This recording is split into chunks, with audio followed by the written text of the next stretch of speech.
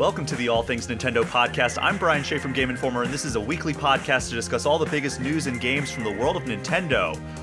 We are officially in Nintendo live stream season, as earlier this week we got a Nintendo Direct partner showcase full of third-party announcements. We'll be breaking all that down, plus a decent amount of news outside of that Direct. So, news-heavy episode, but we'll also have an impressions discussion of Princess Peach Showtime later this episode. But joining me for this first segment of the show is Game Informer magazine content director Kyle Hilliard. Kyle, hello. What is new in your life? I went too early. I'm sorry. You did. I was just so excited to say hello. I'm glad that you're excited to be here. But what is new in your life, Kyle? Give me one thing that has happened that is exciting and new. Oh, geez. I feel weirdly put on the spot. I mean, nothing really. It's like a boring week with good video games in it. I don't know. All right. I've been playing Rebirth. That's fun. Yeah, I've been playing Final Fantasy VII Rebirth. It's so good. At least I think so. I mean, it seems like everybody seems to think so. But yeah, I am loving that game. Unfortunately, not a Switch game, but you know, if you squint real hard, maybe Final Fantasy VII Remastered on your Switch can be your Rebirth. You gotta squint real hard. You do. You gotta close your eyes, basically. But as somebody who was playing Final Fantasy VII Remastered on Switch like 3 months ago, it's a stark contrast between the graphic styles of those games. Yeah. But before we dive into the Nintendo Direct partner showcase that I talked about, we did have a few news stories outside of that live stream that are worth talking about. So this actually happened minutes after we stopped recording last week's episode. A report surfaced that the next Nintendo console might not be coming in 2024 after all. So again, nothing officially confirmed, obviously, because Nintendo has not said anything official about its Nintendo consoles, or its next Nintendo console. But this comes from Video Game Chronicle, which has a pretty solid track record in the past. According to VGC, multiple developers that they have talked to have confirmed they are working on games for the next Nintendo platform, and a few of them said that it now has a release date of early 2025. Meanwhile, other developers that they've talked to have also said that they are working on a game for what we're just going to refer to as Switch 2, because I'm tired of saying next Nintendo console. They're working on a Switch 2 game, and that all of them are scheduled for early 2025, but some of them couldn't confirm whether or not that was also when the Nintendo console would be coming. So then on top of that, Pedro Henrique Lute Lipe, who is the journalist who broke the news, posted on a forum that he is hearing that the following schedule is going to happen. So February, Nintendo Direct Partner Showcase, which came to pass. March, Indie World presentation.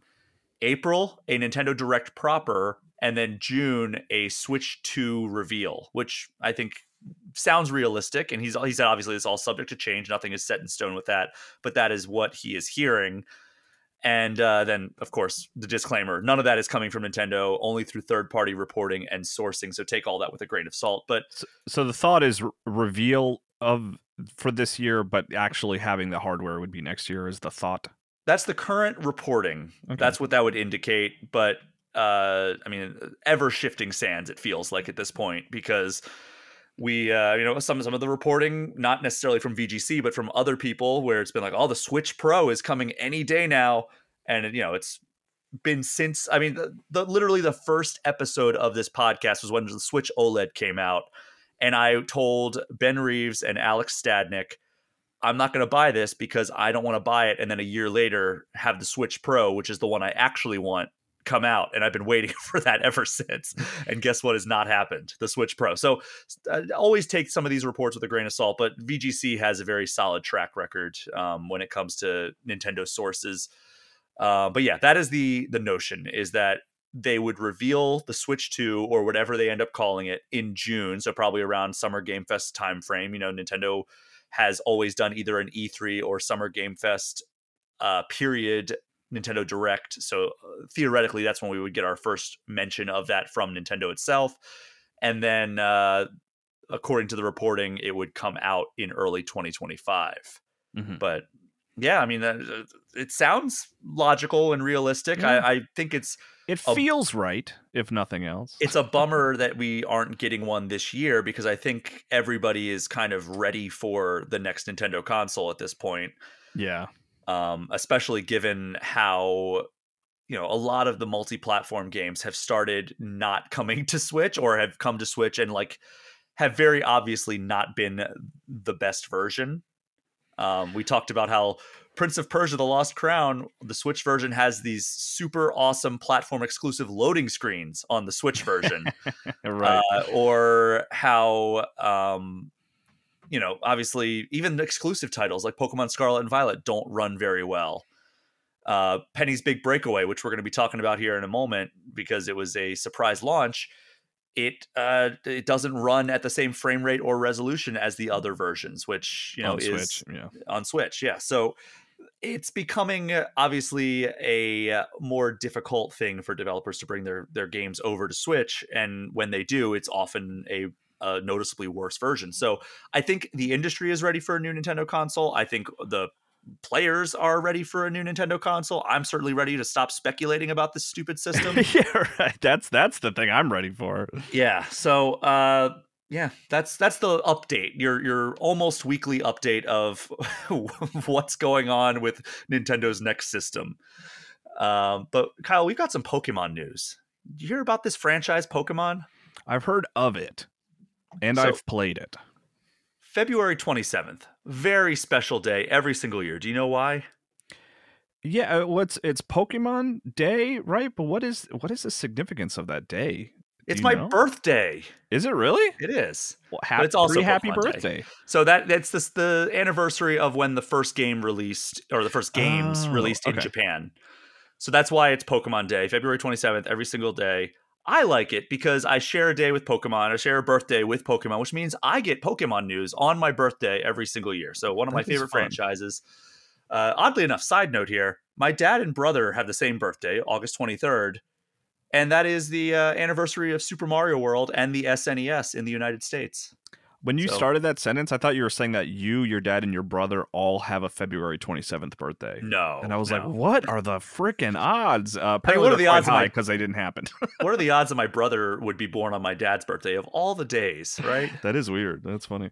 But yeah, so we were a very video game anniversary oriented family, apparently.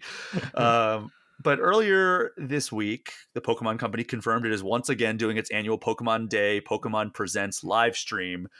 And this is the last Nintendo, or All Things Nintendo episode before that stream happens. So do you have any predictions, Kyle? Something backwards facing. I don't mean that in a negative way, but like classic Pokemon, there maybe Red and Blue come to Switch, or there's a new remake or something. It's not going to be something wholly new, I think, right?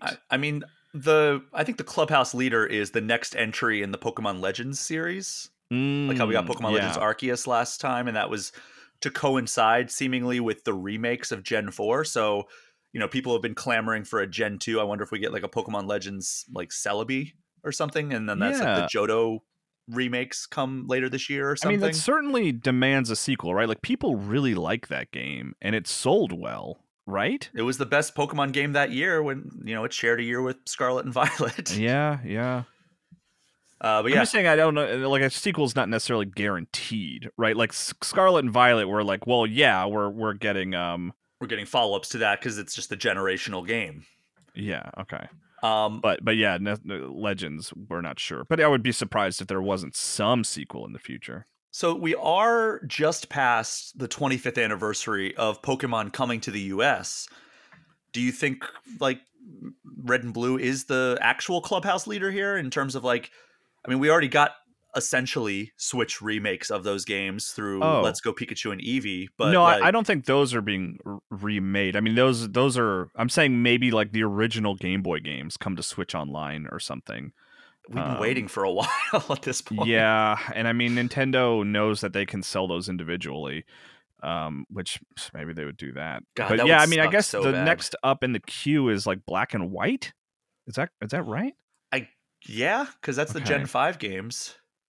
Unless I they're mean, sort of looping around and then they're doing another, yeah, like a Let's Go, Johto. Gold and Silver. Yeah, Let's Go Johto, which would be a good title. It would be. I mean, I would love that. Hopefully, again, they learn from the fact that they went way too casual with the wild encounters in Let's Go Pikachu and Eevee, and like there's a lot to like in Let's Go Pikachu and Eevee, but there's Yeah, also some adjustments they could make. But then also, like, if you read the feature that I wrote about the current remake trend in the RPG scene, I interviewed the directors and producers of Persona 3 Reload, Final Fantasy 7 Rebirth, and a producer on Star Ocean: The Second Story R. But I also pulled a quote from Pokemon Scarlet and Violet, Pokemon Sword and Shield director Shigeru Omori from my 2019 cover story trip that I did out there. And I asked him about like what Let's Go Pikachu and Eevee was like, what it accomplished. And his response was like, well, it like, we wanted to remake a familiar game because it allowed us to kind of really find our chops to make a game on a console instead of a handheld. sure. So I don't know if like the Let's Go series is meant to continue as much as it was just kind of like, let's remake a game we've already remade before Yeah, and learn how to make high resolution 3D models through that. Um, yeah, that would make sense. Yeah, yeah, I don't know. I'm not so sure. if you want to watch the Pokemon Presents live, it happens on February 27th, which is Tuesday of next week, 6 a.m. Pacific, 9 a.m. Eastern. I will actually be on the West Coast during this, so I probably won't be watching it live if I'm honest, because I don't think I'm going to be waking up at 6 a.m. Pacific, especially since I think I'm going out for my birthday with some friends the night before. So probably not in the cards for me to watch that one live. But did you watch the Pokemon Concierge series on Netflix? I watched a little bit of like the first episode or so, like with my family. So yeah, a little bit. It's cute. It's very cute. Only 4 episodes. I have not actually dipped into it because I have just a million other things that I either want to watch or play.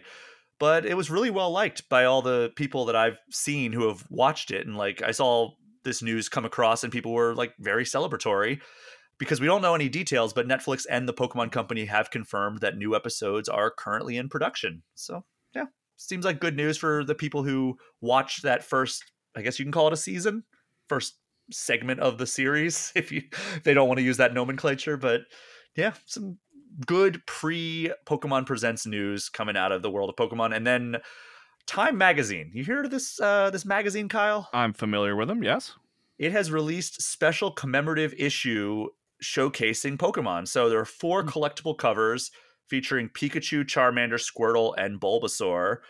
96 pages celebrating the 25th anniversary of the series in the US. And it looks like you can buy it on Amazon for $15, but you have no way of choosing which cover you get. So you might kind of be better off going to like your local grocery store or bodega or whatever, Mm. whatever sells magazines. Time Magazine usually one of the mainstays, so that's one to keep an eye out for. So yeah, that's probably what I'm going to do. I'm going to go to. I'm really mad at myself now because I was just at Target yesterday, and it's like I probably should have just seen if they just does Target even have magazines? I don't even know Yeah, like we do. what the structure of Target's magazine section would be. Is it just by the cash registers? Is that Yeah, where they they usually keep have them? like people and stuff there. Yeah, I don't know if they have time over there. Yeah. That's a again one of the mainstays, Time Magazine. But I might be better off going to like a pharmacy or a grocery store that has like the dedicated like magazine rack. Then maybe you could pick. I would love to be able to like. I would like the Charmander and the Pikachu one, like Pikachu because it's classic, and Charmander because he's always been my favorite starter of Gen 1. But that is all the Pokemon news for today. A couple quick hits outside of this Nintendo partner showcase that we're going to be spending the rest of the news segment on. But do you see that there is a Mario airplane right now? Like up in the sky? Like I need to look up? Well, I mean, I don't know if it's currently on a flight, but Spirit Airways. Let's see here. I did not put this in my notes, so I'm currently searching. All right. Universal Studios Hollywood and Spirit Airlines soar to new heights with the first ever Super Nintendo World themed Airbus. So Spirit Airlines, they have a bright yellow plane and it has Mario on the side of it to celebrate the 1 year anniversary of Super Nintendo World opening at Universal Studios Hollywood. So when you get on there, um, I guess you're just on a Mario plane. So Yeah, I'm looking at it now. I thought Mario would be more of like a presence on the overall plane, they but he's just put just like a kind of vinyl wrap on it. It looks like a like. chunk on it. Like there's like the back quarter. It's like it's Mario. Yeah, All right, cool. it's not the most impressive reskinning of a plane that I've seen, but it No. looks like 20 US cities you have the chance to fly on this thing. I don't All know right. if there's going to be anything special on there. They're in this press release they're touting that to celebrate the 1 year anniversary, the actual Universal Studios Hollywood has like a special golden power-up band which I knew about already, but there's also a free 1 year anniversary button while supplies last. So, Mm. and there's a new power up cafe that serves special food items, which is good because when I went to the one in Universal Studios Hollywood, I couldn't get into the Toadstool Cafe because it was booked solid throughout the entire day. Oh, really? Yeah. Whereas when I was in the one in Osaka, I could just wait in line and it was great. Whereas this one, I think you have to, at the one in Hollywood, you have to make a reservation. And like, by the time I got there, I scanned the QR code and was like, sorry, there are no reservations for today. And I'm like, well, that sucks. But it sounds like there's like they realized that it was difficult to get into and they have like a separate like kind of kiosk that you can go to and just get like some of the food items if you want to not go through like the dining experience. Mm. Okay. But yeah, so that's fun. And then we're going to be talking about the stuff coming out of the Nintendo Direct Partner Showcase, but there was something that was announced on the Japanese Nintendo Direct Partner Showcase that we did not get in the US version, and that is Mother 3, the game that people Yeah. have been wanting for decades now to come to the US. They finally announced it's coming to the Switch Online service, but only in Japan. So, Game Boy Advance RPG Mother 3, follow up to Earthbound that people have been dying for a localization, and it's only in Japan. And this is also the second time this has happened because it also came to the Virtual Console on Wii U in 2015, but that was also only in Japan. So, Reggie Fils-Aimé, former All Things Nintendo guest, but also, probably just as notably former president of Nintendo of America. One of those is more widely known than the other. Yeah. He has made the point to enjoy trolling people on this in his post Nintendo career. Obviously, Nintendo probably didn't like him doing that too much when he was at Nintendo, but now he's just kind of like laughing about it and like, but Nintendo must know that people are dying for a localization of this game. So it's probably a little bit of salt in the wounds to have it come to Switch Online, but be like, oh, not you, only in Japan. Yeah, I mean, it would be an investment, right, to localize the game properly. There is a really good fan localization. Like I've played a fair bit of that fan localization of the game, and it's funny they even offered it to Nintendo, that localization. They're like, you guys can just have it.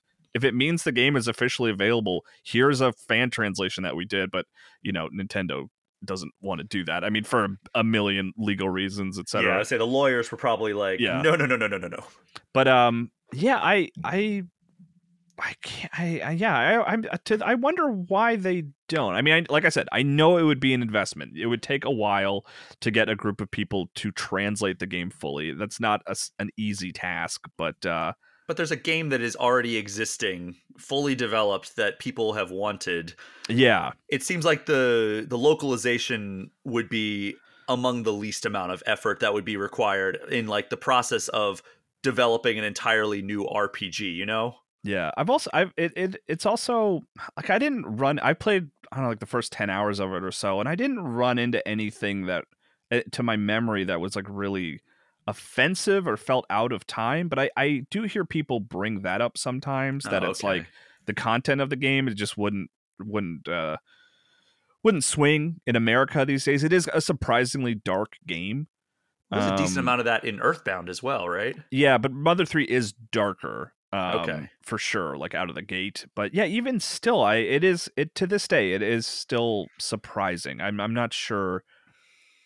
I don't know. We'll never probably know what the holdup is or what their reasoning is, or if they're just like they don't, they're just looking forward, I guess, is what it all comes down to. Yeah, and I mean localization is definitely a huge piece of the puzzle. I mean, we've done features on like the difficulties of localization and like the nuance required for that, but I feel like Nintendo has such a good localization team at this point that they could probably massage it in ways that would work. And like, it's not like there are games out there that aren't dark subject matter. I mean, I just played Persona 3 Reload, which is focused wholly on the like death and loss and different kinds of ways that people can die. And there's a lot of really heavy themes in that game. Yeah. And I know it's not on Switch. It's not a Nintendo published thing. And I know Nintendo is sometimes careful about the games that they publish, especially these days. But even dating back, like Miyamoto's first game did not come out because it had religious symbolism, and Nintendo of Yeah. America is like, no, we're not going to do that. Well, it is out now. It is out now Finally. on Nintendo Switch Online. That's right. But yeah, that was just an interesting thing how Nintendo's always kind of drawn the line. Remember, and obviously, like there's the famous Ocarina of Time thing where they accidentally published a religious chant in the Fire Temple, and then they had to reissue it with that removed. But Nintendo's always been very cautious about very dark themes and also religious symbolism. So I don't know, maybe there's some of that stuff in there that is making it be more hesitant on the American side of things. But I don't know, like it feels like anything would be better. Like even like, I don't even know, like it just feels like there's something there that they could harvest and bring over. Yeah, I don't know. All right, Kyle, let's get into this Nintendo Direct Partner Showcase. It was 25 minutes long, and it gave us a lot of third-party and indie games to look forward to on Switch. We don't have to dwell on most of these, but it is worth mentioning, I think, the full run of announcements here. And then just something for you to keep in mind as we go through it. I'll ask you about the ones that really stuck out for you at the end here. So just while we go through these announcements, maybe just make a mental note or even a physical note of which ones that are your most anticipated or biggest announcements here. So let's start off with the ones that I think were the most talked about coming into this, and that is Grounded and Pentiment coming to Switch.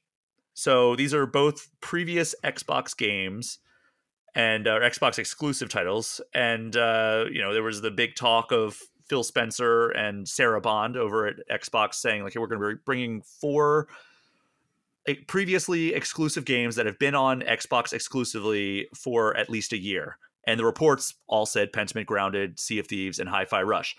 We all thought Hi-Fi Rush was a slam dunk for Switch. That was what some of the reporting was doing, and that circles back to that comment I made earlier where, like, sometimes reporting either is not fully accurate or it is kind of operating on ever-shifting grounds, where it's like maybe at one point Hi-Fi Rush was slated to come to Switch and then it ended up not happening. So Hi-Fi Rush, Sea of Thieves are not coming to Switch, but they are going to PlayStation. So they are going multi-platform. Right. And then the ones that are coming to Switch are Pentiment and Grounded. Both are developed by Obsidian Entertainment. And Pentiment is available now on both Switch and PlayStation, and Grounded is coming on April 16th to both Switch and PlayStation. And Grounded will have cross-platform play. So if you want to play with your friend who's been loving Grounded over on Xbox or PC, or they're going to pick it up on PlayStation, you'll be able to do that. And for those who care and about the PlayStation release of Sea of Thieves, that will also have cross-platform play. But yeah, so that was something that we were all looking forward to, seeing like what the actual landscape was going to be with these previous Xbox exclusives. We got Ender Magnolia, Bloom in the Mist, which is a sequel to Ender Lily's Quietus of the Nights. That's coming summer 2024. Arranger, which looks like a pretty cool, like almost tile-based puzzle game, like top-down. And then there's like rows and columns that you move. And as you move on the world, the row or column that you are moving on the grid shifts with you. So you're like kind of controlling how the grounds are shifting as well. And it seems like there's going to be some pretty cool puzzles there. That was my first time seeing that game, and it looked pretty neat. Did you get a chance to check out that little stinger that they showed? Yeah, no, it stood out among the sort of the original games, that weren't sequels or anything. That was like, oh, this looks neat. I don't know if I've played a game like this before. Yeah, that was one that I was like, oh, I'll make a mental note to check that out when we get closer to launch, because it looks right up my alley, honestly. It looks kind of like, was it Wes yesterday on the Game Informer show who said it almost, or it was Marcus, I think, who said it reminded him of Cadence of Hyrule, but without the rhythm stuff. Right, yes. I could see that. Or Crypt of the Necrodancer if you want to go back further to the roots of that. But yeah, Arranger coming summer 2024. We got a new trailer for Unicorn Overlord, which I know you're excited for.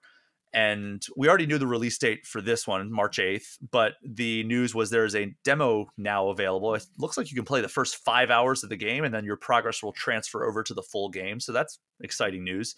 Why are you so excited for Unicorn Overlord? Well, it's funny. I just like the developer, Vanillaware? Vanillaware. I actually like it's one of those studios where I'm like, I don't actually really like play their games.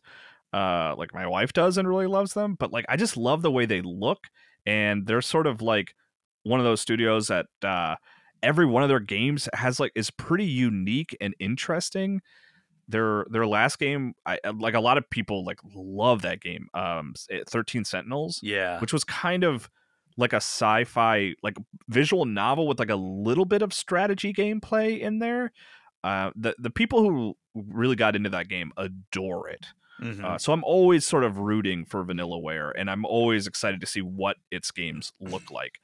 But if I'm being fully honest, I don't know that I'm personally going to spend a ton of time with Unicorn Overlord, because I'm not even like a big Fire Emblem guy either, you know?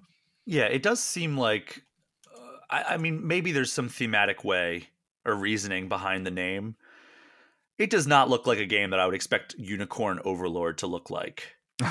Yeah, I guess unicorns are like important mythical creatures in the world, and like you are striving to rule them or something, but it sounds like a fake video game name. I mean, they're not really good at naming games. Like, what the hell does Odin Sphere mean?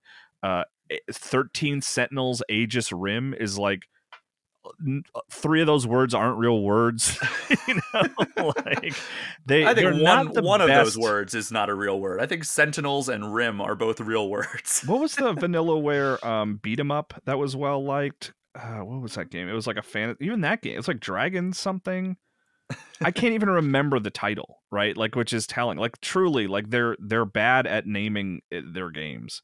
Muramasa, Dragon's Crown. It just sounds super generic. That could be anything. So I remember seeing that at like one of the PAX Easts I went to a long time ago, or maybe it was PAX West, and just being like, "Oh, that looks like a generic game that I will never hear about again or play." But yeah, it turns out it found a crowd. they're good games. Like all these games are good and well liked, but the titles are just like hard to remember and weird. Yeah. The next one I know you are excited about, Disney Epic Mickey Rebrushed. Yes. It's a 2011 Wii game coming to Switch with updated graphics, new skills for Mickey, and a mysterious number of other improvements. So you said you on the Game Informer show you were excited to replay this even before this announcement was made. Yeah, it's funny. I went to Disney World with my family last year, and so I was like kind of all in a Disney mode. And actually, I was at my brother's place, and he had the Wii game. I was like, "Oh, I'm gonna borrow this and play it," just because I'm in a Disney mood. And Epic Mickey is so relevant to Disney history. It is a game about Disney, about Mickey Mouse history, which is like a fun idea. And like, it's Epic Mickey is a game I wanted to like so much more than I actually did, if that makes sense. I was really excited for it. The Game Informer cover is really cool and interesting. I remember seeing that cover and being like, whoa, like both like, wow, this game looks crazy, and also, wow, Game Informer is doing some really special stuff here, because that was like that marked a turning point for the magazine's visual direction, was Yeah, putting Epic Mickey on the cover. that was when we started doing our current cover style of like getting Yeah. a really cool exclusive piece of art on the cover and then doing like a deep dive on a game within the pages of the magazine. That was the first issue that did that back in, it was probably 2010 because the game came out Yeah. in 2011. We used to get the games a lot earlier than we do now. Yeah, and then when I played it, I like got it the day it came out on Wii and was pretty underwhelmed by it. Like Well, the camera was a nightmare, right? it didn't feel great. Like it was just sort of, I was so curious about like the world and the story, but like playing it just felt rough. And for that reason, like I'm hopeful that this Switch version maybe cleans up some of those issues I had with it, and maybe I can actually finish it this time. I want to like that game a lot, and I'm hopeful that I will, but we'll see. Yeah, I mean, I don't know if I'm going to give it another chance. I think I kind of bounced off it pretty quickly. But maybe if it comes out and they're like, oh, they retooled a lot of this stuff, the camera feels great again, or feels great for the first For the time, first and time, right? Yeah. maybe I would give it a shot. But we'll see. I don't know if that has a release date. I don't think so. I think it's just kind of coming soon to Brian, Wii it's one or Switch. I would check out for review Oh, if you're looking to assign things in the future. well, I will keep that in mind. One that I was not looking, or I was not expecting, was Monster Hunter Stories, which is a 2017 3DS game. The sequel actually released on Switch a couple years ago, Yeah. and so they're bringing the 3DS version forward, which tells me they could bring the 3DS version of Ocarina of Time and Majora's Mask. Because I'm just Yeah, if you saying, can get this 3DS game on the Switch, why not? Yeah, Link Between Worlds, all those games. yeah, just bring them all to Switch. What It's are we doing? easy. Come on. It's so easy. Game development, localization, it's all just simple stuff. But it's coming to Switch, PlayStation, and Steam with HD visuals, new voiceovers, a museum mode, and new content that was previously locked to Japan. So we get the Japan content in this one. We just don't get Mother 3. Right. Excuse me. All right. So Shin Megami Tensei 5, which came out in 2021 on Switch. But oh, I was about to say, is that another 3DS game? 5, or I must be thinking of 4. No, 4 was the 3DS game, but Okay. 5 was the first mainline one to come to Switch. 3 got a remaster on Switch a few years ago, but this is basically the Persona 5 Royal of Shin Megami Tensei 5, which, for those who don't know, Persona is a spin-off of the Shin Megami Tensei series, or at least it started out that way. Now it's its own thing entirely. But Yeah, they Shin dropped the Megami, Shin Megami a while ago. what was that? They dropped Shin Megami Tensei from the Yeah, Persona so titles a while ago. yeah. Shin Megami Tensei 5 Vengeance is kind of like the ultimate or definitive version of SMT5, and it adds a new storyline, new locations, new demons to fight, and new platforms. No longer a Switch exclusive. This version is coming to Switch as well, but it is coming to PlayStation, Xbox, and PC. That comes out June 21st. Also, from what I understand, the ability to save anywhere, which I think needs to happen in almost every RPG, unless there's like a very good reason for not allowing you to save anywhere, Yeah, it is nice. like, or save most places. Like, I understand, like, maybe if you're in the middle of I don't know, some sort of like timed dungeon run or something, maybe that would not make sense. But like, even Persona 3 Reload, it's like, all right, I can only save in like the entrance to Tartarus, or I can save in like a non-dungeon area. It's like sometimes I'm in these dungeons for a long time, and I would just love to save, because it's like, when I was reviewing it, it's like it is 1:30 in the morning and I am falling asleep, but I can't stop right now because Yeah, no, that's there's always nowhere to rough. save. So that's a good quality of life improvement for sure. That comes June 21st to every major platform. Star Wars Battlefront Classic Collection. What is your affection for those old Battlefront games? I mean, none. Honestly, Okay. I never played them, but I know they're beloved. I loved these back in the day. I think it was on original Xboxes with the one I was playing, where I played both of them and just had a ball with both of these games. Maybe it was PlayStation 2 for one of them and Xbox for the other. I don't know.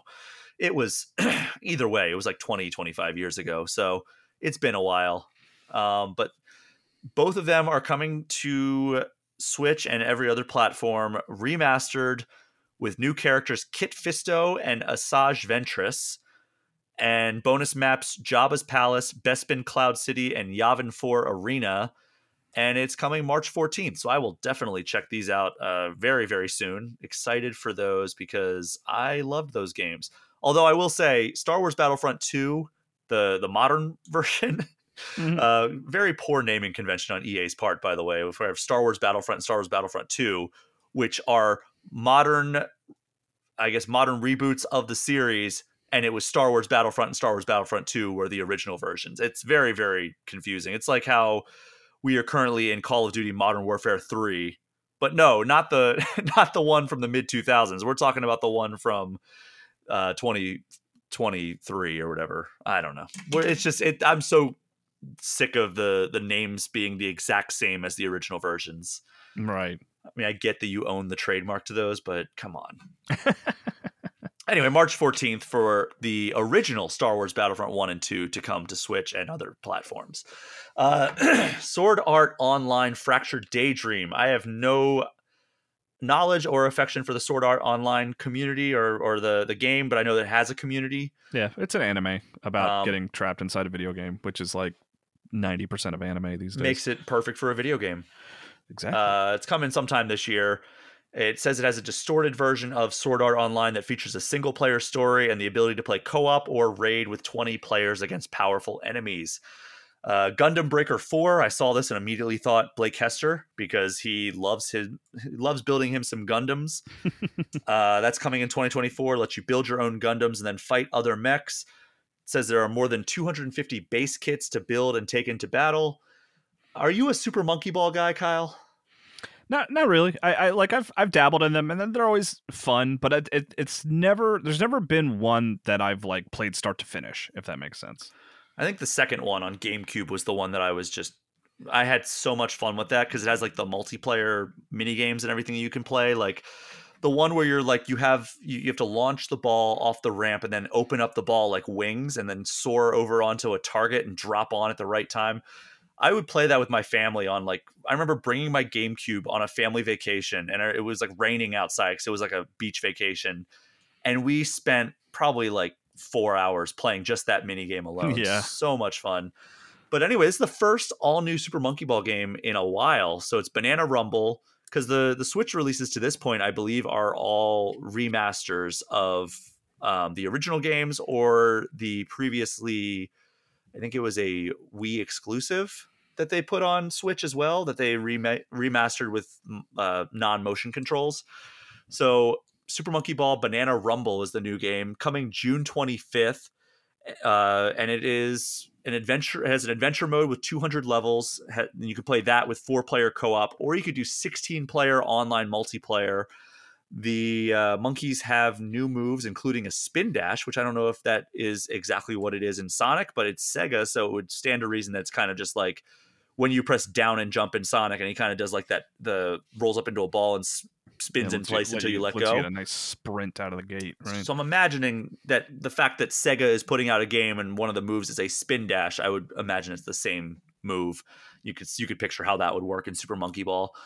And then they also announced that there is a digital deluxe version that will come with the Sega DLC pack, and that will have 6 Sega icons added to the character roster, plus some Sega customization items. And that's not the first time they've done like the Sega characters being added to Super Monkey Ball. I think that like Kiryu and Sonic got added. Yeah, even like consoles were in there and stuff. Yeah, it's like, they have fun with that series. I like Super Monkey Ball a lot, but yeah, that's coming June 25th. Not a whole lot of details on this one. World of Goo 2, which we've been waiting on any information for a while. We now know that is a console exclusive for Switch coming May 23rd. Did you ever play World of Goo 1? You know, I was really excited for it because it was like a very early, maybe even the first, maybe not the first, but a very early WiiWare game. Oh. Where it was like, this was like among the first downloadable games on a Nintendo console, right? This was like before the eShop and all that stuff. They were dabbling with like, what if we could sell you a game over the internet, right? Mm-hmm. And World of Goo was like among the first, and I was like, I'm really excited to see how this works, right? Like this, I've never really, I guess I had at that point been downloading games on Xbox 360 and stuff for Xbox Live Arcade and that kind of thing. Mm-hmm. But I was like, I'm very curious to see how this works with Nintendo. And I ultimately was just kind of like underwhelmed by it. Like which is like borderline blasphemy, because I know there are people that love World of Goo, but I could just never get the hang of it. It's a puzzle game, but it just never like clicked with me, and I never really got super into it. I've never played it, so I have nothing to contribute to this conversation. Like Ben Hansen over at MinMax, former Game Informer guy. Never he's one of the people who speaks about it like the second coming of Christ. Like he loves that game. Maybe I'll have to have him on to talk about World of Goo 2 when it comes out May 23rd, because it is a console exclusive. So it's definitely a Nintendo game. I mean, not published by Nintendo, but it is going to be a Nintendo topic to talk about because it's not like it's coming to other platforms. I'm assuming since they very intentionally used the phrase console exclusive, that probably means it's coming to Steam as well. Probably, yeah. But, if you're playing on a console, Switch seems like the only place you'll be able to do that. All right, Fantasy Life I, The Girl Who Steals Time. Sounds like my time on dating apps back in the day. Uh, but seriously, folks. But anyway, it's a life simulation. Gives you 14 different roles to play as. You're building a town in the present, and then you solve mysteries in the past. And it's available in 4-player co-op. So I don't know. I kind of like the bouncing back and forth in time. I don't know how it's going to be executed fully, but that's coming out October 10th. Yeah, the DS game was really cool back in the day. Oh, you did play the DS game. A little bit, yeah. It kind of felt like an offline MMO in a way. Oh, Like interesting. the way you would have like tasks and you could do different classes and level up your classes, and then the sort of the activities you were doing were very sort of repetitive in a way that was, engaging and fun. It worked. It was a cool little game. This is kind of the first time it has. There's like a mobile game, and it has come and gone here and there, but this is the first time it feels like, okay, we're finally returning to Fantasy Life. It's kind of what it feels like. Oh, well, I'm happy for people who are excited for this game because I just don't know what to think of it. It sounds like a cool hook in the different roles, building a town in the present and then going in the past and like exploring an island and solving mysteries. It sounds like a cool gameplay loop. I just don't know how it's really going to play out. So Yeah. I'll look forward to checking it out. But it is coming out in October, which makes it any game tough to check out when you're in our line of work. So Right. Yeah. Yeah. No kidding. especially if it's anything like last October, goodness gracious. Another Crab's Treasure. This is one that we've been kind of hearing about for years now, and we finally have a release date. April 25th. You play as a hermit crab that has lost its shell, and you're on an adventure to find it.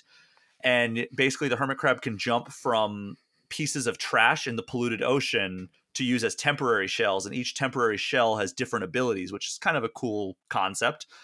And it's interesting because there's also been like a lot of those news stories of like hermit crabs being found and they're using like cans of Coke or something, or like, I don't know, trash that's in the ocean, which, is a very sad story, but it's Yeah. Yeah. It's not a interesting feel good story. timing. Yeah. It's interesting timing that this game is coming out as those news stories are kind of becoming more prevalent, it seems like. But yeah, April 25th, that is coming out. It looks very, very cute and could have some cool stuff to do within that game. Here was one of the big announcements. Penny's big breakaway. The developers from Sonic, who made Sonic Mania, Christian Whitehead and several of the other people, also music from T. Lopes, who did the music for Sonic Mania, as well as TMNT Shredder's Revenge. That's out now. Surprise launch. It's out on Switch. It's out on all major platforms, PlayStation, Xbox, Steam. That game, it looks super cool. Didn't you've done some coverage of this game, correct? Yeah. We had a big feature in the magazine for it, and I played a little bit of it for an episode of New Gameplay today with Wes. Wes is the one who wrote that bigger feature. It's cool. I'm interested in this game. It's like kind of a throwback. Feels almost like N64 era platforming, but with like modern conveniences. I'm optimistic about it. I was surprised it suddenly appeared yesterday at the Yeah, time of I'm this hopeful recording. that that's not a strategic move to like be like put this out and not have any reviews available. Because a lot of, actually, full disclosure, sometimes these developers will reach out and be like, "Hey, we're surprise launching a game like later this week or next week or something. Would you like a code so you can publish a review when the game is out?" And we're like, "Yeah, that'd be awesome. Thanks for the heads up and thanks for like getting us a code beforehand."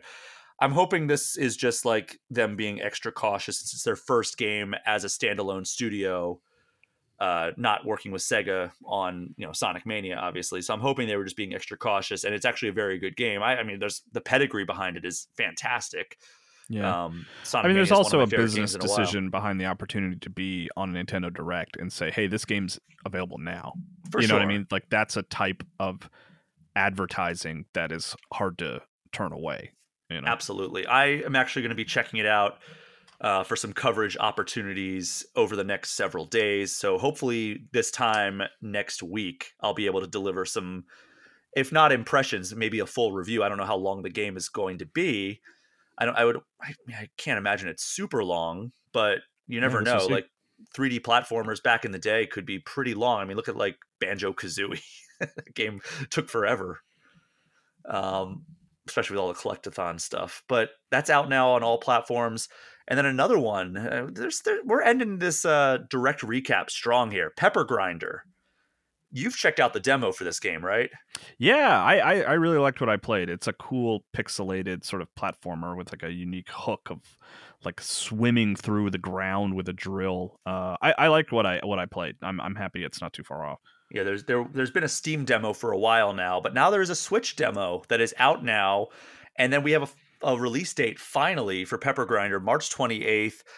I'm very excited to check this out. I think I'm going to download the demo for a trip that I'm about to go on and play that. So Pepper Grinder, March 28th, and then a game that I remember you checking out back in the day.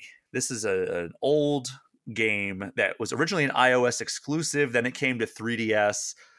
Pocket Card Jockey Ride On. That Yeah, was released by Game Freak, the developers behind Pokemon. So that's right. they it's a horse racing game, but you're like drawing cards, and I guess like kind of like deck builder horse racing, which is an interesting Yeah, concept. deck builder probably maybe not. I wouldn't use that term, I guess, because it's kind of like you play solitaire, a version of solitaire, and then like it translates into how successful your horse is in a race. It's a Okay. funky thing with a good sense of humor. I quite liked it on 3DS back in the day. All right, let's see what this pricing is on this because I'm bringing up the eShop page, $15, so not Okay. terrible. Also, I think I'm curious now if the iOS version is like a port of the 3DS game. You know what I Well, mean? the I'm not iOS version came sure. first, right? Oh, really? No, not in America at least. I mean, it came out on iOS in Japan it came out in 2014. The 3DS version came out in 2013. Oh, interesting. So it was 3DS first, but then the American version it's much more fuzzy. I played I reviewed it on 3DS in 2016, and then it came to Apple Arcade somewhat recently. Oh, okay. Um, Yeah, which I is see it on like Apple Arcade was a right now. belated release compared to Japan, if that makes sense. Well, either way, it is out now on Switch, Yeah, and I've always wanted to check this game out, but I never have. I like Solitaire, yeah, it's fun. and I like Game Freak, and I It like all adds up, horsies. dude. So it's out now. Pocket Card Jockey Ride On. It is a remastered version of that game, and you seem to like it pretty well. So Yeah. go check that out if you want. One that I've been waiting for news on, Contra, Operation Galuga. It is a modern reimagining of the original NES Contra with 6 playable characters. There is a demo out now, which I'll definitely be checking out. There's just so much stuff I need to check out. I also have 2 full games in Penny's Big Breakaway and another title that Comp 2 is the other one I want to check out. But yeah, between those 2 games, Operation Galuga and the demo for Pepper Grinder, I have quite a bit of stuff to play on my Switch in the coming days. So that is coming out March 12th. So again, right around the corner. Endless Ocean Luminous was the closer, which people were very excited for this. I was like, really? That's your closer? I mean, you're always hoping for Hollow Knight at this point, but I don't know if we're ever going to get it now. Yeah. Um, Just stop. Just don't wish for it, and just be happy when it appears. what is MJ's thing in Spider-Man No Way Home? Like, I always have low expectations, so I can never be disappointed, Yeah, right. Yeah. or whatever her actual line is. But Endless Ocean Luminous, you can go diving with up to 30 players online. There's more than 4 or 500 marine life species to discover and encounter, and that comes out May 2nd. Looks pretty cool. I just didn't. I just like, really, that's the closer. But people were excited about that. People were like, a new Endless Ocean game, and I'm like, I don't know anything about this series. Yeah, it's like a chill swim around game. Like there have been a couple versions that have always been interesting, but it is very much like in the what's the word I'm looking for? Like Abzu. the journey sort of like Well, yeah, or maybe Abzu was journey is the actually Abzu was like literally like Journey but underwater, right? yeah, but like even more chill and even and without direction. I think from what I understand, I never really played them. All right. And then the final announcement that we're going to cover coming out of that direct was we have 5 new games on Nintendo Switch Online available now, and they're all from Xbox owned Rare. So obviously, Rare has a long history with Nintendo, especially back in the NES through N64 days. They developed Donkey Kong Country, they developed the Battletoads games, they Banjo Kazooie, lots of great GoldenEye. games. GoldenEye, yeah. Some of those games are already on Nintendo Switch Online, but these are just a full shotgun blast of games. So we have Snake Rattle and Roll and RC Pro Am from NES, Battletoads in Battle Maniacs and Killer Instinct on SNES, and then Blast Corps on N64. All the NES and SNES games are available like normal Switch Online subscription, and then Blast Corps you have to have the expansion pack in order to access the N64 library. But Rare titles. Rare has a lot of really great games in its catalog. I think we were hopeful that it was going to be Rare Replay. Unfortunately, that is not the case. It is these games coming to Switch Online, which still very, very welcomed. I'm Yeah. always in favor of more of these classic titles from Rare making their way over to their, the successor to the lineage of the original platforms. Like, having Donkey Kong Country available on Switch just feels right. Same thing for RC Pro Am being available on a Nintendo platform because so many people played that on an NES. So, are there any here that really stick out for you? Oh, Blastcore, I have a lot of affection for. That was a game that I would rent all the time when I first got my N64. I would get Blastcore, and it's one that like I want to go back to and genuinely play a little bit because when I was young, it was quite hard, and I never like finished it or even got past the first like few levels. And it's one of those things where it's like I bet as an adult I can make a lot more progress now, and it would be kind of fun to go back and give it a shot. Um, and then Killer Instinct, I have affection for as well, the Super Nintendo game. See, I don't have much affection for any of these games aside from RC Pro Am. That's the one that I really thought was a cool game back in the day. Even when I fire up Rare Replay, I like to play it. But yeah, I mean, I've never played the Battletoads SNES game, so I'll need to check that out. Because I remember getting into fights with my friend in second grade playing the NES Battletoads because that game is so challenging and unfair at a lot of times. And of course, you blame your co op partner for that. Yeah, So, right. yeah, Battletoads in Battle Maniacs. I'll definitely check that out. Killer Instinct, I have played the newer versions, but I don't know if I ever played it on SNES. So I'll have to check that out. Yeah, So I hope Killer Instinct Gold comes at some point. That would that be would be fun. nice. That was one that I played a lot of. So that's the full rundown of the announcements that we wanted to cover. Obviously, we glanced over a few of the smaller ones. What were the big ones that stuck out for you? Epic Mickey was probably the biggest like unexpected surprise that I was like, "Oh, that's cool. I'm glad Disney hasn't forgotten that game." And I'm totally open to an excuse to replay it.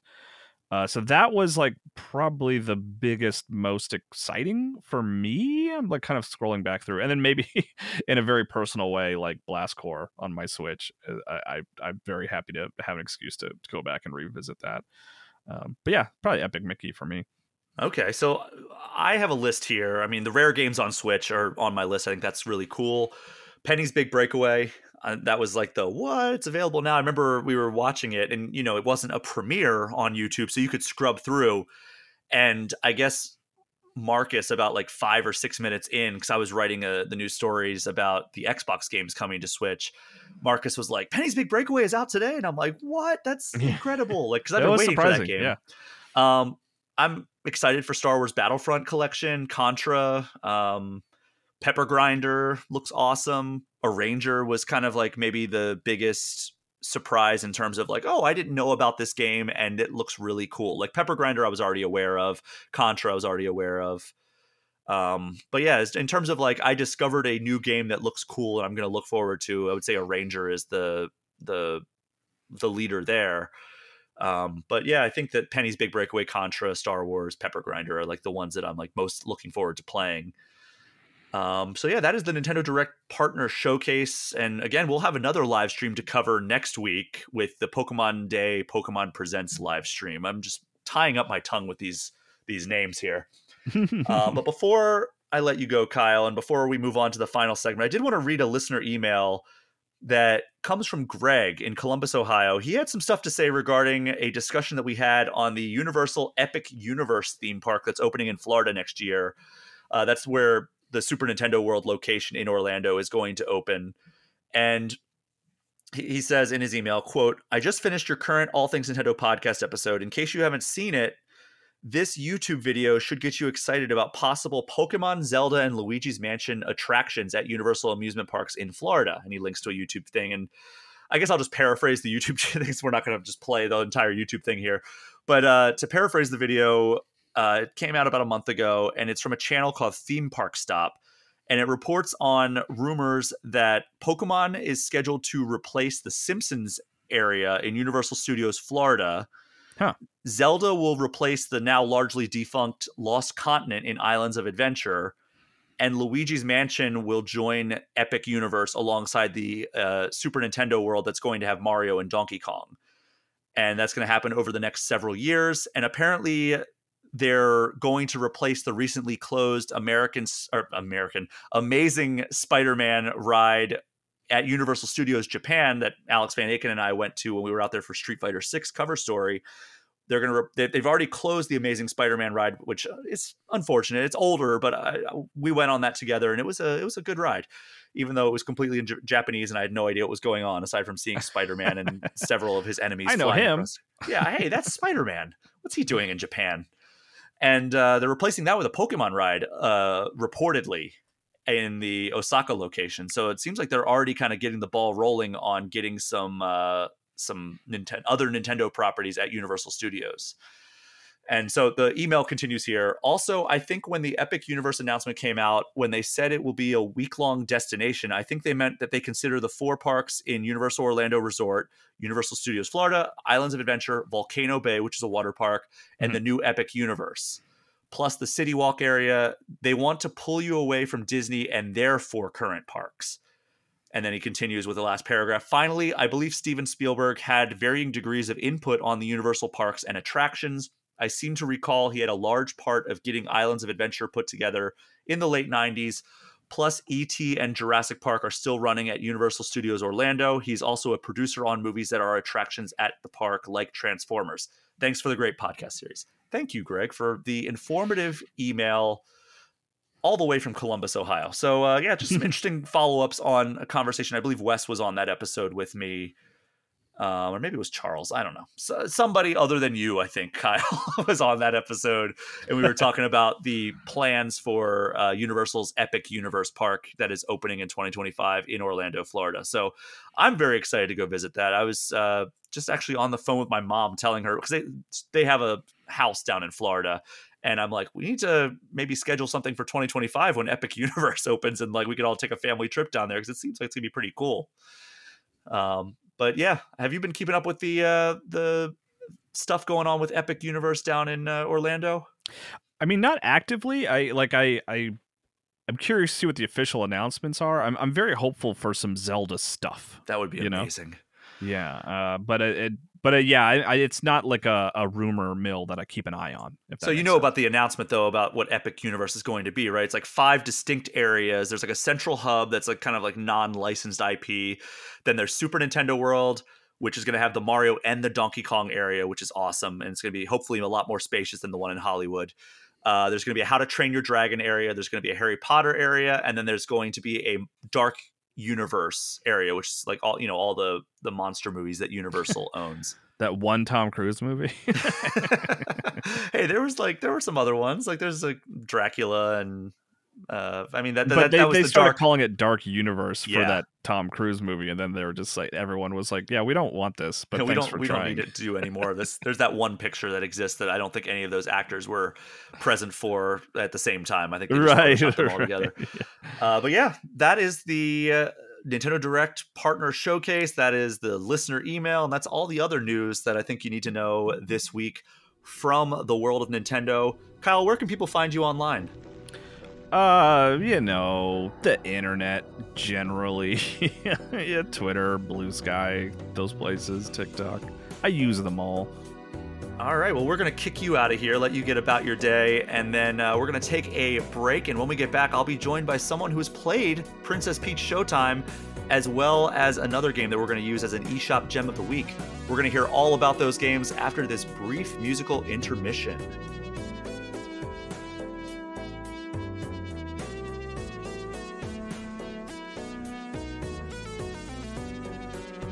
Though this week's Nintendo Direct Partner Showcase didn't contain any Nintendo news, we have a Nintendo game to talk about. Princess Peach Showtime comes out next month, and the trailers have done little more than whet my appetite and raise a bunch of questions. So thankfully I have somebody joining me for this second and final segment that has actually played Princess Peach Showtime, joined now by Game Informer's own Alex Van Aken. Alex, how are you doing? Hey, Brian. Thanks for having me.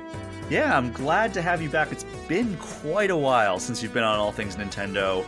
I know the first time you came on, it was talking about like the Animal Crossing anniversary, and I think I've had you on like 2 times outside of that, but it's a rare thing that you're on the show, and I don't know why that is, because you like Nintendo games, I like I Nintendo do. games, and this podcast is about Nintendo games, so you'd think it would be like a regular contributor here, but apparently not. But we're glad to have you on now. You recently flew to sunny New York City, Oh, yeah. The City to of the Angels. City of Angels, they call it, the Windy City itself, Yes. and played a little bit of Princess Peach Showtime. So this is a game where they announced it last year. I had tinfoil hat conspiracy theory all over it, because the Nintendo Direct that they announced it, they kept saying coming to Nintendo Switch in 2024, coming to Nintendo Switch in whatever the release date was.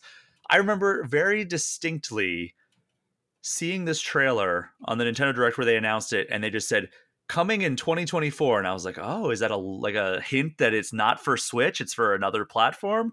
And turns out I was wrong. So you flew to New York, you got some time with this game. I still have no idea really what this title even is, aside from like she has different costumes and transformations. So I guess give us a rundown of how this game actually plays.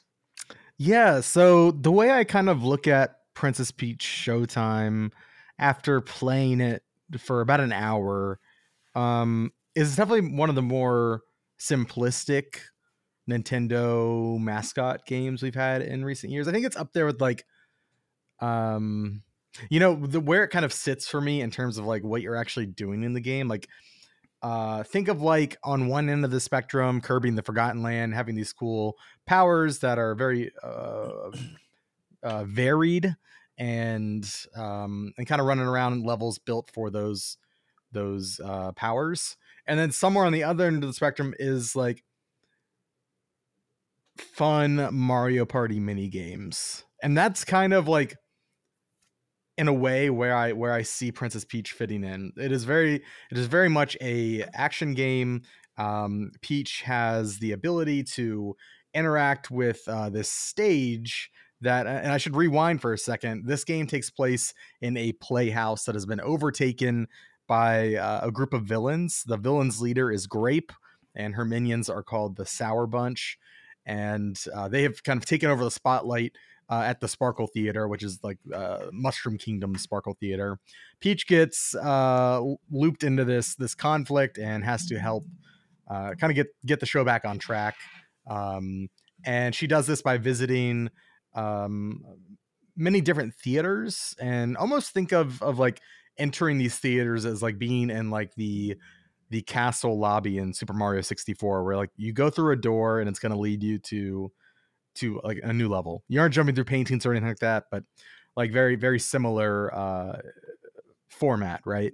Mm-hmm. And these levels play out across a theatrical stage. And so Peach is the camera is locked to a 2D perspective as if you were in the audience watching the play, right? Okay, I like But that. Peach moves throughout a 3D space still. So you're kind of moving back and forth, like from the foreground to the background of the set, and solving very small, easy puzzles. Dealing with bad guys by using Peach's powers. And that she gets her powers by there's a guardian.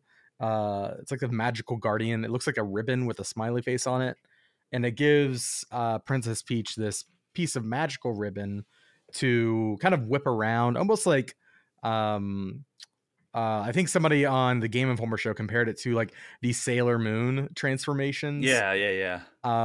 How they kind of whip around the cloth and it kind of helps transform them. It reminds me of that. That's a really great way to kind of illustrate that, paint that piece of imagery. And so you'll use that little ability um, to kind of transform your helpers. So there are these new characters called Theets, Theets, Theets, and they are the residents of this playhouse. They're the working actors, they're the production crew.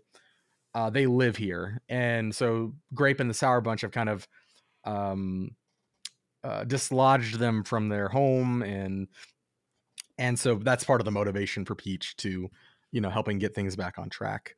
And so a lot of times you find these Theets running away from the bad guys. You'll see them like cowering in place, and a lot of the time, typically they are almost always highlighted with like a stage spotlight, like these characters that you can kind of transform them into more courageous versions of themselves. And that's kind of how each play typically starts, is like you finding them in distress, kind of inspiring them as Princess Peach, and you just like press a button and and if you're next to them, it'll like help yassify them. and and then they kind of typically come up with a plan to, okay, here's how we get this particular play back on track. And so those plays are associated with the transformations maybe people have seen in the marketing for this game. So Princess Peach can turn into a baker, she can turn into a mermaid and a figure skater, a swordsman, a ninja. There's myriad Superhero. superhero. Yeah, there's one that the superhero one in particular I think looks like Proto Man from the Mega Man series. And yeah, all of these outfits, as far as I know, based on my demo, you only get one outfit per play. There was never a situation in which I was transforming into multiple different kinds of characters per play. Maybe that happens later on. That seems like a very Nintendo thing to do Hmm. later on in the game. But I was very much at what seems like the beginning. And so it was, one set of powers per play. And you would usually pick up the transformation about halfway through. So you'd start out as just Peach, kind of work through and figure out like a plan, and then about halfway through putting that plan in motion, you get the power up and you use that for and that's really where the fun lies. Like I'd say like up until you get those transformations, it's pretty one note. But then once you get the transformation for each stage, that's when it's like, okay, here's the loop of this stage play. And it's that's very much where I consider uh like Mario Party as like inspirations for some of these scenarios, like Hmm. the baking level, right? Peach goes and gathers ingredients because the Sour Bunch has like stolen all the catering and stuff, and like they've messed up this play that's about food, right? And so she goes and gets the ingredients, comes back to the kitchen, and has to help the Theets to bake all this food. And the first mini game, you're like tapping the A button, or the B button rather, repeatedly, trying to like leaven batches of dough, but you don't want to over mix them, otherwise you'll ruin the dish. And so it's this mini game where you're trying to like get the timing just precise on that, and then delivering those pieces of the cake to catering carts that are rolling by in the background. Um, And then, the next one is like, which was the highlight for me, was like a cake decorating mini game where there is a design, like a paper drawn design of what the cake should look like. And Peach has to use like a giant icing bag and other ingredients to replicate what's on the sketch. And if you get it right, there's like a really cool animation and it looks really beautiful and you get points, right? And those actually, like, I failed towards the end of that mini game Oh because wow. like they get like pretty complicated. Well, I was actually Um, worried, like when you're describing all this stuff, and like from a conversation that we had on the Game Informer show that mhm. you graciously host. You were talking about the way it's definitely feels like a game that's geared towards kids. Yes, I still However, think that. like it gives me a little bit of reassurance that there was one that was at least a little bit challenging for you. Yeah, yeah, and I still passed, but, like, I could've, like, I didn't have to go and redo it. That's where I kind of think of it more as a kid's game, right? Hmm. But me as an adult, if I wanna go and get all of I think they're called, like, sparkles, they're like the collectible in the game. If I want to get all of them, then I need to like perfect that mini game, right? And I believe there's like vendors that you can cash those into for outfits. I don't want to speak out of turn because I didn't. They weren't able to show me that during my demo and couldn't really speak to the details of it. But there seems to be some kind of like vendor system in the lobby of the hotel, and I imagine that those sparkles kind of play into that. Um, but I don't have full confirmation of that. But there are these sparkles that you collect, and you need to like maximize the mini games, and maybe it's unfair to call all of them mini games. I think the baking one in particular, it very much feels like a series of mini games. But there are other Mm. ones like the cowboy one that is more reminiscent of like is like an action experience, right? Where you transform into Cowboy Peach, and now you have this lasso, so you can lasso enemies to beat them. You can lasso objects in the environment, or like barrel. There's a really cool boss fight. I wouldn't say really cool, but a fun boss fight. And it's like we've seen it before. It's like very much the Nintendo boss fight formula. Hmm. Kind of bare bones, but still fun to do. Like there's this 3-phase boss fight against this evil cowboy, and he's shooting shotgun slugs at you, and you have to lasso a barrel and throw it back at him. But the pattern in which his slugs fire at you change, and so sometimes you'll accidentally throw it at him, and his bullets will destroy the barrel that you just threw. So you have to like be able to dodge the shots he's firing, and learn the cadence of his shots to correctly hit him with the barrel that you lasso. And so if you do that 3 times, you beat the boss, right? But it does have a lot of personality. I think this game, I kind of spoke on the Game Informer show about like the presentation value in this game. I think it's a very pretty game. It's definitely runs into like some technical challenges here and there. I don't want to speak Mm. too much to those because the game isn't out yet, right? They can still polish that stuff, but like menus and cutscenes, we're struggling in certain areas. But largely, like the game ran well enough. I think it's at about 30 frames per second, just by my naked eye. Um, and I didn't see too many drops during actual gameplay. There were a couple moments in like big scenes where there's a lot on screen, but nothing that really hindered my. It was nothing close to something like Scarlet and Violet, right? It just like that familiar. Um, I Just don't a little even. bit of a dip. Yeah, a little bit of a dip here and there that have kind of cropped up in recent Nintendo games on the Switch, right? Yeah. I was Um, just talking about that in the last segment with Kyle about how I think just like everybody, not just the players, but like the developers, I think are ready for a new Nintendo piece of hardware. yeah, yeah, that definitely shows in this. But regardless, like there are a lot of art assets in this game because they're making assets for every single stage. And obviously I don't know like how they're gonna, if I assume they're gonna reuse some of them later in the game, but like I was really impressed with like the various, it's very much an art forward um game, and it's really pretty to look at, and seeing all of it in like these paper set like dressing. It's really nice to look at, and it adds a lot of personality to the game. There's cool moments where like you're transitioning scenes on the stage. For instance, like I went into a cave in the ninja section of the game, Mm-hmm.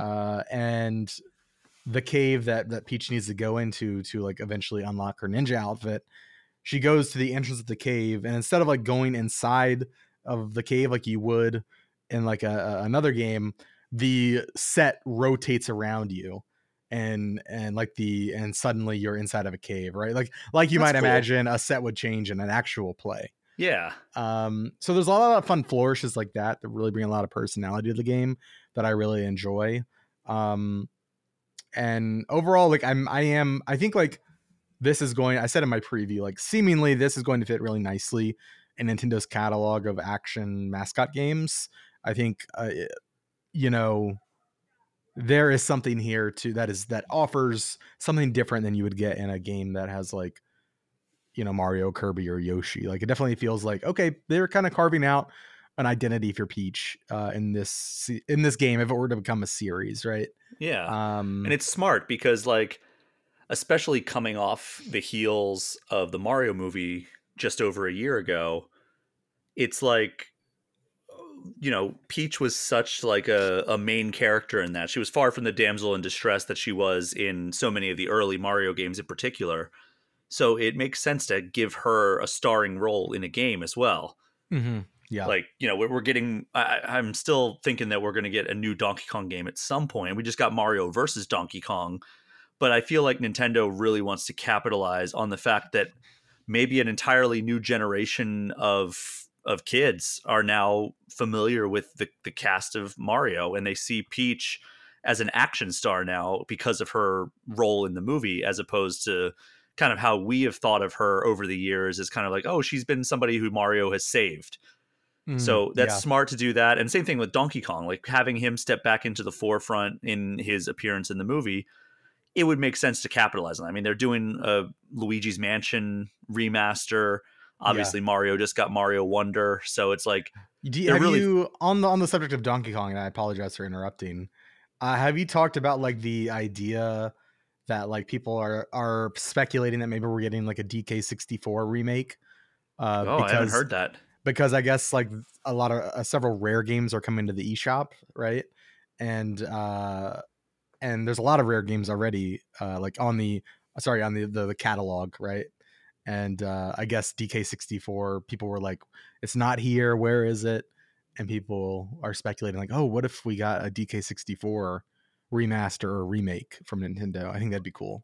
I worry that it's less complicated than that. Yeah, probably. My worry is that it's just that if they put it out, people would realize that it sucks.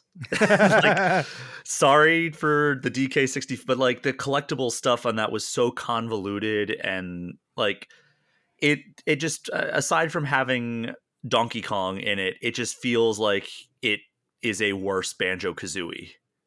That's fair. And DK64, I remember wanting to play it so bad when I was a kid because Donkey Kong Country was one of my favorite games of all time at that moment. And I remember playing it at like a Toys R Us. They had like a kiosk setup because I never had an expansion pack. It's the same reason I never played Yeah. Majora's Mask growing up. And I remember playing it and just being like, this is fine. And then like in the time since, I've like played some of it. I've watched like a lot of YouTube videos dissecting it. And I'm like, this just does not look like something I would enjoy, especially like in the 2020s. That's fair. That's fair. But But yeah, I back to think it would be Princess tough. Peach. Yeah, I think Princess I Peach. I got us off track. But yeah, overall, like I'm looking forward to playing it. I said on the Game Informer show, like I don't think it's gonna blow anybody's socks off. But it is like a pleasant game to play. I want to play it myself. It very much like is, I wouldn't say it's like on, and granted the game's not out. My opinions could change. Right now, like I don't see it like topping something like Bowser's Fury or Oh yeah. Odyssey. It's not that level of game. It's much more in line with like, I would say like some of the recent Kirby releases and stuff like that. Um, Did you get a but sense of who is developing the game? No, I didn't. Because like on Wikipedia, I mean, Nintendo never puts the developer name on the eShop page, so it just says like publisher Nintendo, and that's what Wikipedia says as well. It does not. It's a very rare case that Wikipedia does not list a developer, and the Princess Peach Showtime just says publisher Nintendo. Yeah. I I do see wonder if that it's a it's white developed. label studio. I mean, it's possible. It does say it's used Unreal Engine 4, which is interesting. Huh. I don't know how prevalent that is in Nintendo development. I honestly don't. I don't really pay attention too much to like the engines, but that is one thing that caught my eye on the Wikipedia page. One concern that I do have, I already voiced my other concern that it would be too easy because they're gearing towards like the family audience. Uh, a lot of times when you see games like this, where they try to do like 15 different actions and everything, they're not good at any of them. Like it's like, okay, these are all adequate, but none of them are like really good. Did you get a sense of like where this exists on that spectrum? Like, were all of the actions like satisfying, or were there some that just like felt kind of half baked? I would lean more on like the adequate side of things. Like again, it didn't really the actions themselves didn't blow me away. Um I think like there are moments where I was definitely wanting to see the next one, the next Mhm. transformation. Like they were satisfying enough for me to want to continue seeing more of them. And like um but it wasn't like, oh man, like they could spin off a whole game based on this idea. You know what I mean? Yeah. Um like this power is so well done. It very much seems like um serviceable, and so, with some exceptions. I think like the baking one was really fun. I honestly would like really like a game with Peach decorating cakes. Like I had a lot. That was honestly the highlight for me, and it is like a simpler thing, but like a simpler mechanic. But like I still very much enjoyed that part of it. Whereas when it's trying to be, um, you know, Like more straightforward action focused. yeah, that's kind of where it kind of loses me. Like I want the weird scenario. I want the weirdo stuff, right? I want to see what was one of them like Flying Thief Peach or something like that? Like Dashing Thief Peach, I Dashing think. Thief. Yeah, I want to see what that does. And like is there a detective mechanic? Do I have to solve a mystery? Well, there is a Or detective there's a Peach. yeah, that's what I'm confusing it with. I'm sorry. I didn't get to see that one unfortunately during my event. Yeah, I Um think there's Dashing Thief Peach and Detective Peach. I think this game will those edge cases like those less straightforward abilities I think will be where this game could find an audience. Like I want the weird stuff and the funny stuff, and I felt like I was getting that with some more than others. Like there was a sword fighter Peach, um and that one was fine. I did like the level, like the set dressing and stuff. Like you're kind of scaling a castle rampart, clearing it of like these vines that have taken over. Hmm. um but but like it just doesn't really do much for me in the gameplay section of that. Whereas yeah, like the figure skater Peach one was fun. I'm like ice skating around, I have to participate in this ice skating competition. I haven't really done this in a game that I can think of, and even though it's simple, it's still novel, right? Yeah. So I think if I can lean into the novelty of, what's Mermaid Peach? Is that just going to be like an underwater level? Is there going to be something interesting It seems like there? there's some sort of musical element to it. Okay, yeah. See, that's kind of stuff I want to see them explore with this game, and hopefully they do.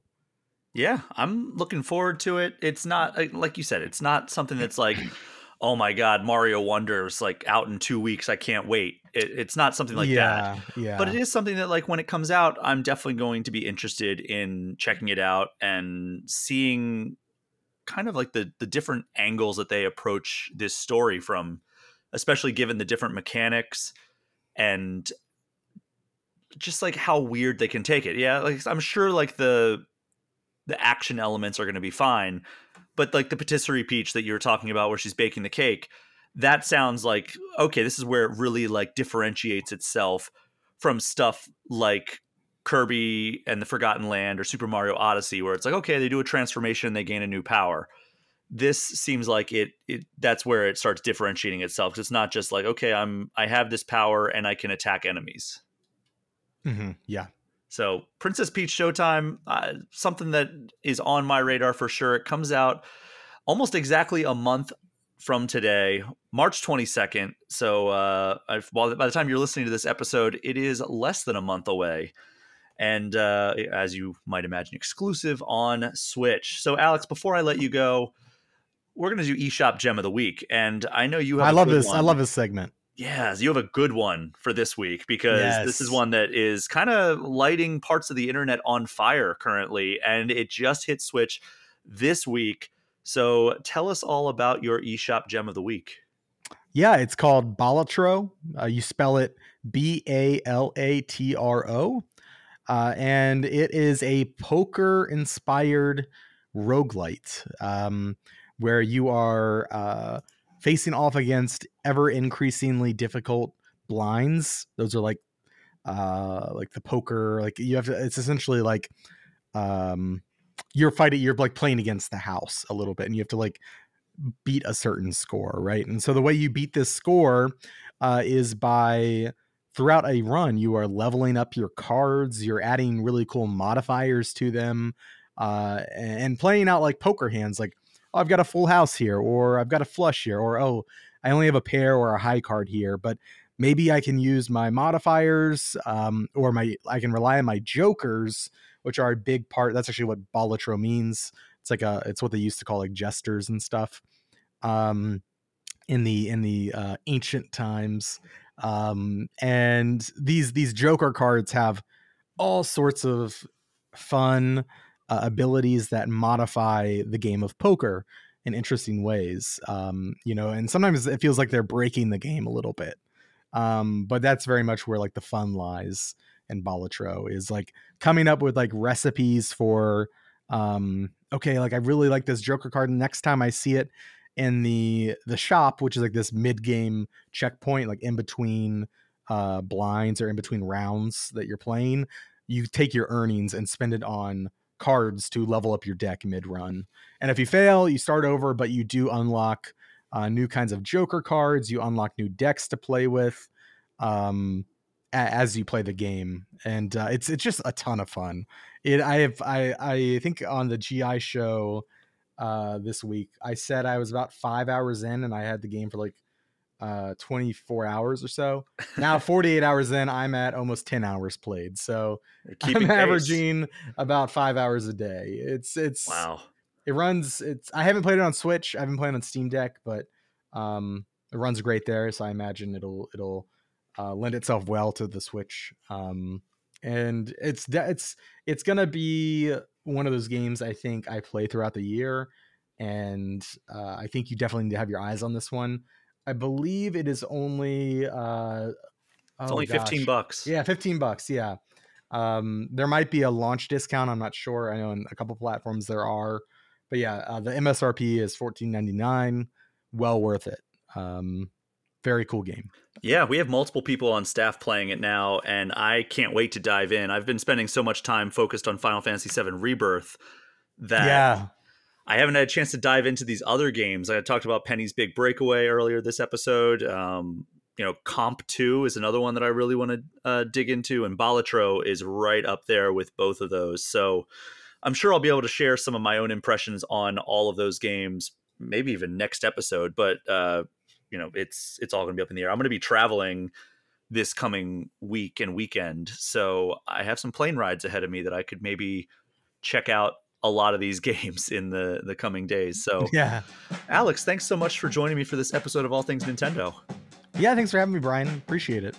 And thank you so much to everyone for listening. Do me a favor, if you haven't already, throw All Things Nintendo a 5-star review and hit that subscribe button. If you want to get any questions or comments in, you can get in touch with me at allthingsnintendo@GameInformer.com or hit me up on social media at Brian P. Shea. You can also join the Game Informer community Discord, which is a perk for subscribing to our Twitch channel, even just for 1 month.